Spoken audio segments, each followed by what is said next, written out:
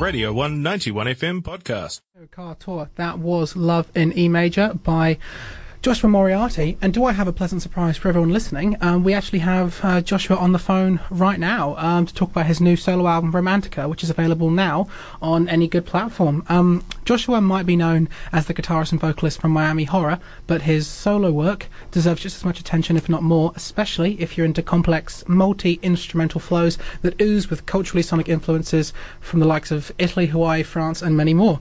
A follow-up to his 2017 album War Is Over, this one is more instrumental, but just as luscious, evoking the lights of Ennio Morricone, Mancini, while maintaining the modernity of bands like Chromeo and Gotcha as well.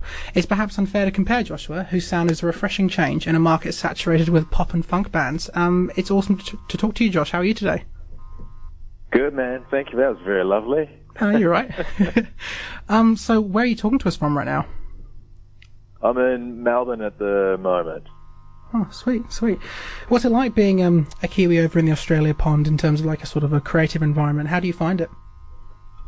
Man, I've been here so long now, I don't even think about it so much anymore. I moved from Wellington to Melbourne, far out, maybe 2003 or something like that. I think I've been here about 16 years now. So I'm 36. When I'm 40, I would have spent 20 years in New Zealand, 20 years in Australia. So I'm kind of, I don't know. I'm definitely not Australian by any means. I don't think like that. Like, New Zealand is still home, obviously, but in terms of that sort of thing, I just feel like I'm just another person living here, No, fair enough. I can appreciate that. So with Romantica and with War Is Over, you've delved into your solo work. How would you describe this sort of journey of, I guess, more self-expression that you've gone through with these two albums? I guess the first one, War Is Over, was sort of, I don't know, it was like a continuation from Miami Horror and other sort of more electronic influences, I suppose. I still was a bit more into pop in a way, or funk or something like that, and I just kind of feel like I'm done with that for now, and I just really want to, at this point, I don't know, I just became obsessed with those old romantic periods, like those compositions by those 50s composers and big strings and beautiful pianos and saxophones and everything from that era, and I just kind of was listening only to that for the last 3 or so years, so it just really had a profound influence on me, I guess, and I just wanted to make a record like that. I'm working on the new one now, the follow-up to Romantica, and it's more in that classic realm as well, but I've started singing again. I just got tired of singing as well. So much ego, it feels like, lots of lyrics and words, and you've got to sort of tell your story to people. You've got to really make sure you got something to say, and I think at that point I didn't have anything to say with my voice. I just wanted to do it all with, with instruments. Oh, that's awesome. I can really appreciate that. It's because there's so much work out there. It can be easy to become slightly disenchanted with the more traditional sort of pop genre and move in your own direction. And sort of to speak on that, Romantica has been described as many things. I read a couple of things that sort of describe it as seductive and intimate. But I mean, how would you describe your album? Yeah, interesting. I don't even. I think the title Romantica is enough.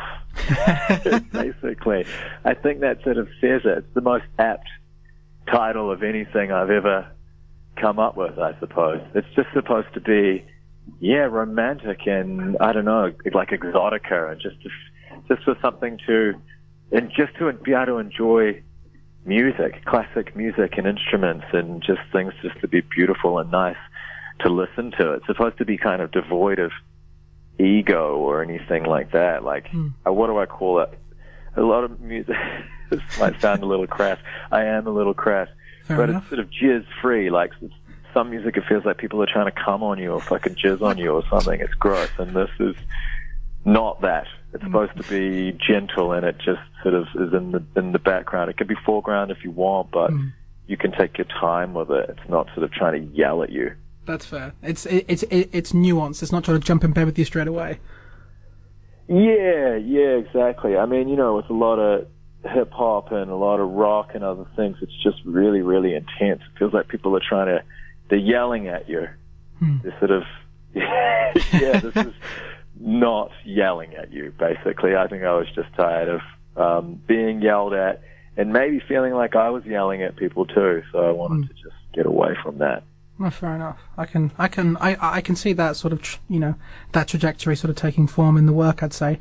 But I mean, this must be a strange experience for you. I mean, I'm sure you've been interviewed before, but your podcast sort of sees you, your podcast From the Bottom, sort of sees you talking to artists from around the world about their style and influences. Does it feel a bit odd when when the roles switch and you're being asked questions? Yeah, a little bit actually.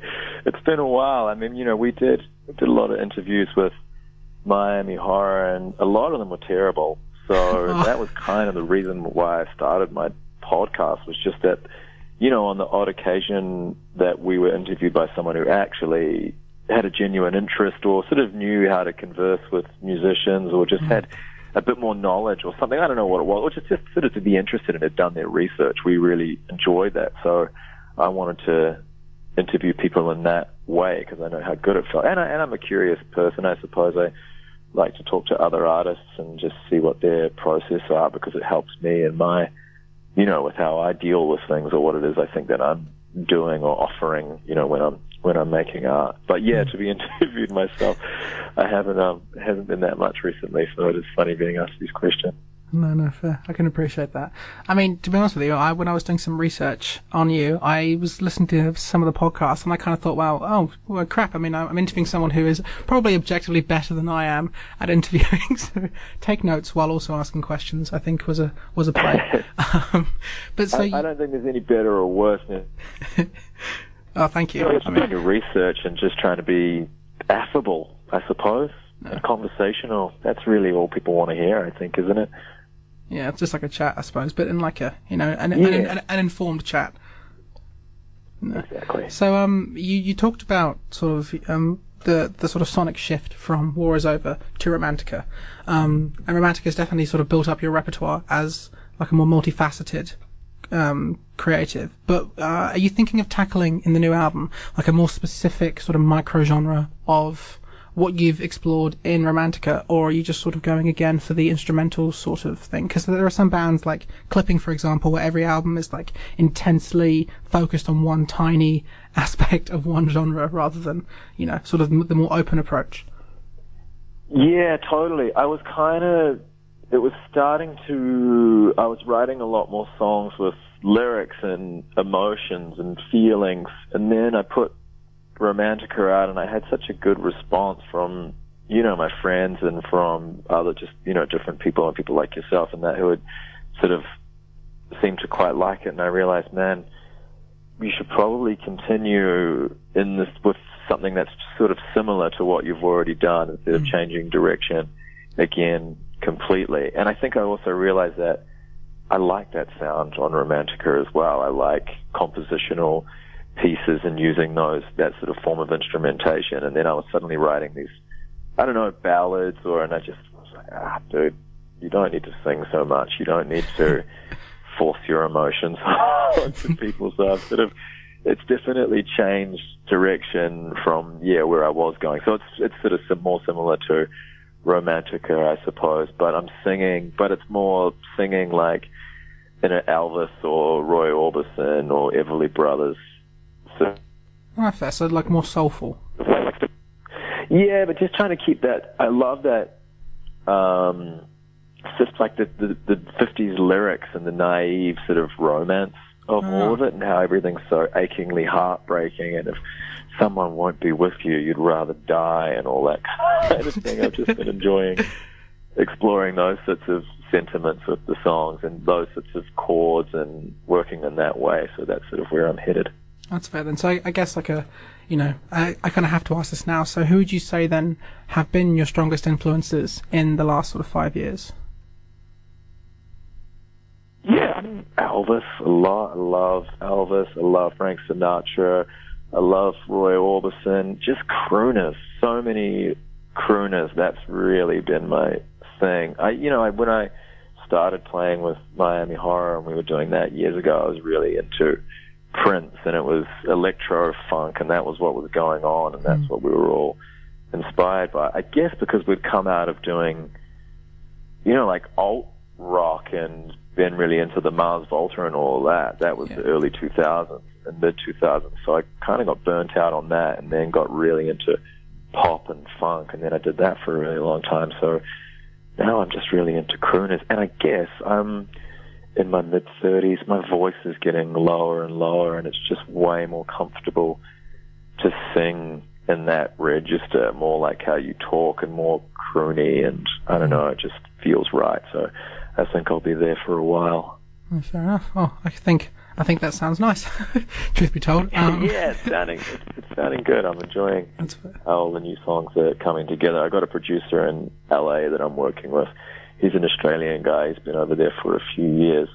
His name's Tony Buchan, and we've been making this new record together. So yeah, I love going over there, and I still spend quite a bit of time in Los Angeles working on albums, and some of the Miami Horror guys are there. We still do a few things together, and there's just a lot going on there, so I'm sort of back and forward between Melbourne and LA. Nice. Well, I guess... Oh, I'm getting a bit of echo. Okay, no, chill, sorry. Do you have a favourite song from Romantica, something that you feel particularly proud of, or a creative endeavour that you particularly identify with on the album?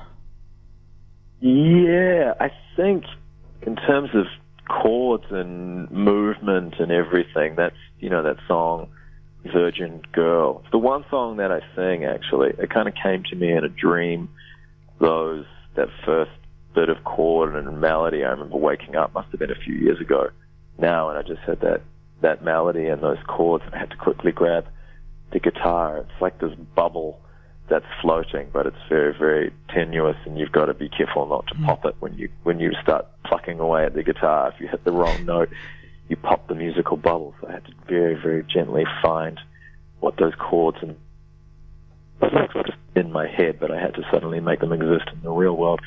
And I found that, and so then it sort of, the lyrics Virgin Girl were what came to me in the dream. Like, okay, not something that I would have come up with in my own sort of in a day awake state. So I had to try and figure out, okay, what's that going to be about now? Now we have to write a song about that. But I found that I just kept exploring the chords and came up with this idea of a young woman sort of awakening, I suppose, like 13 or 14 years old or something, and just starting to find their sensuality and sexuality, but writing it from the perspective of a man. I don't know, it just seems quite different to me. I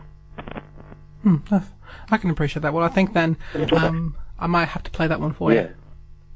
Go, do it, please. No, heck yeah. Well, it's been really nice to talk to you, Joshua, talk about your process and your style and where you're going from here. Romantica is out everywhere. If you haven't already checked it out, hopefully the two songs that we have played will endeavour to check it out. Thank you so much, Joshua. What would you say to any people on the line here who are thinking listen to your music or thinking of delving into instrumental stuff? Yeah, give it a go. I don't know what else I need to say.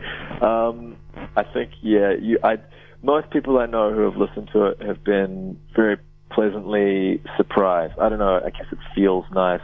It's different from, I'm not saying that I'm doing something completely different to anyone else, or it's, like you're some sort of on the vanguard or whatever, but I think you'll enjoy it. And your mum and your dad and your grandma will enjoy it as well. Surely. Well, thank you so much, Josh. I guess all that's left to say is his Virgin Girl from the new album Romantica. If I can actually get this thing to play. But, it's a slow process here on student radio. But here we go. It's all good. The last time I was there, I think it must have been, like 2000. I think I did an interview with you guys with my old band. Oh, wow. 20 years ago. Well, here's the anniversary then, I think, and here we go. Thank you.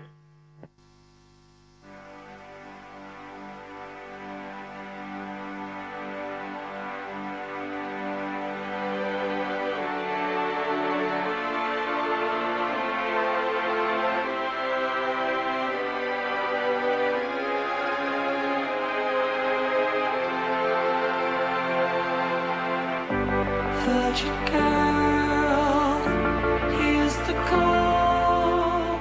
Sees the walls of This was a Radio 191 FM podcast. You can find more at r1.co.nz or wherever quality content is found.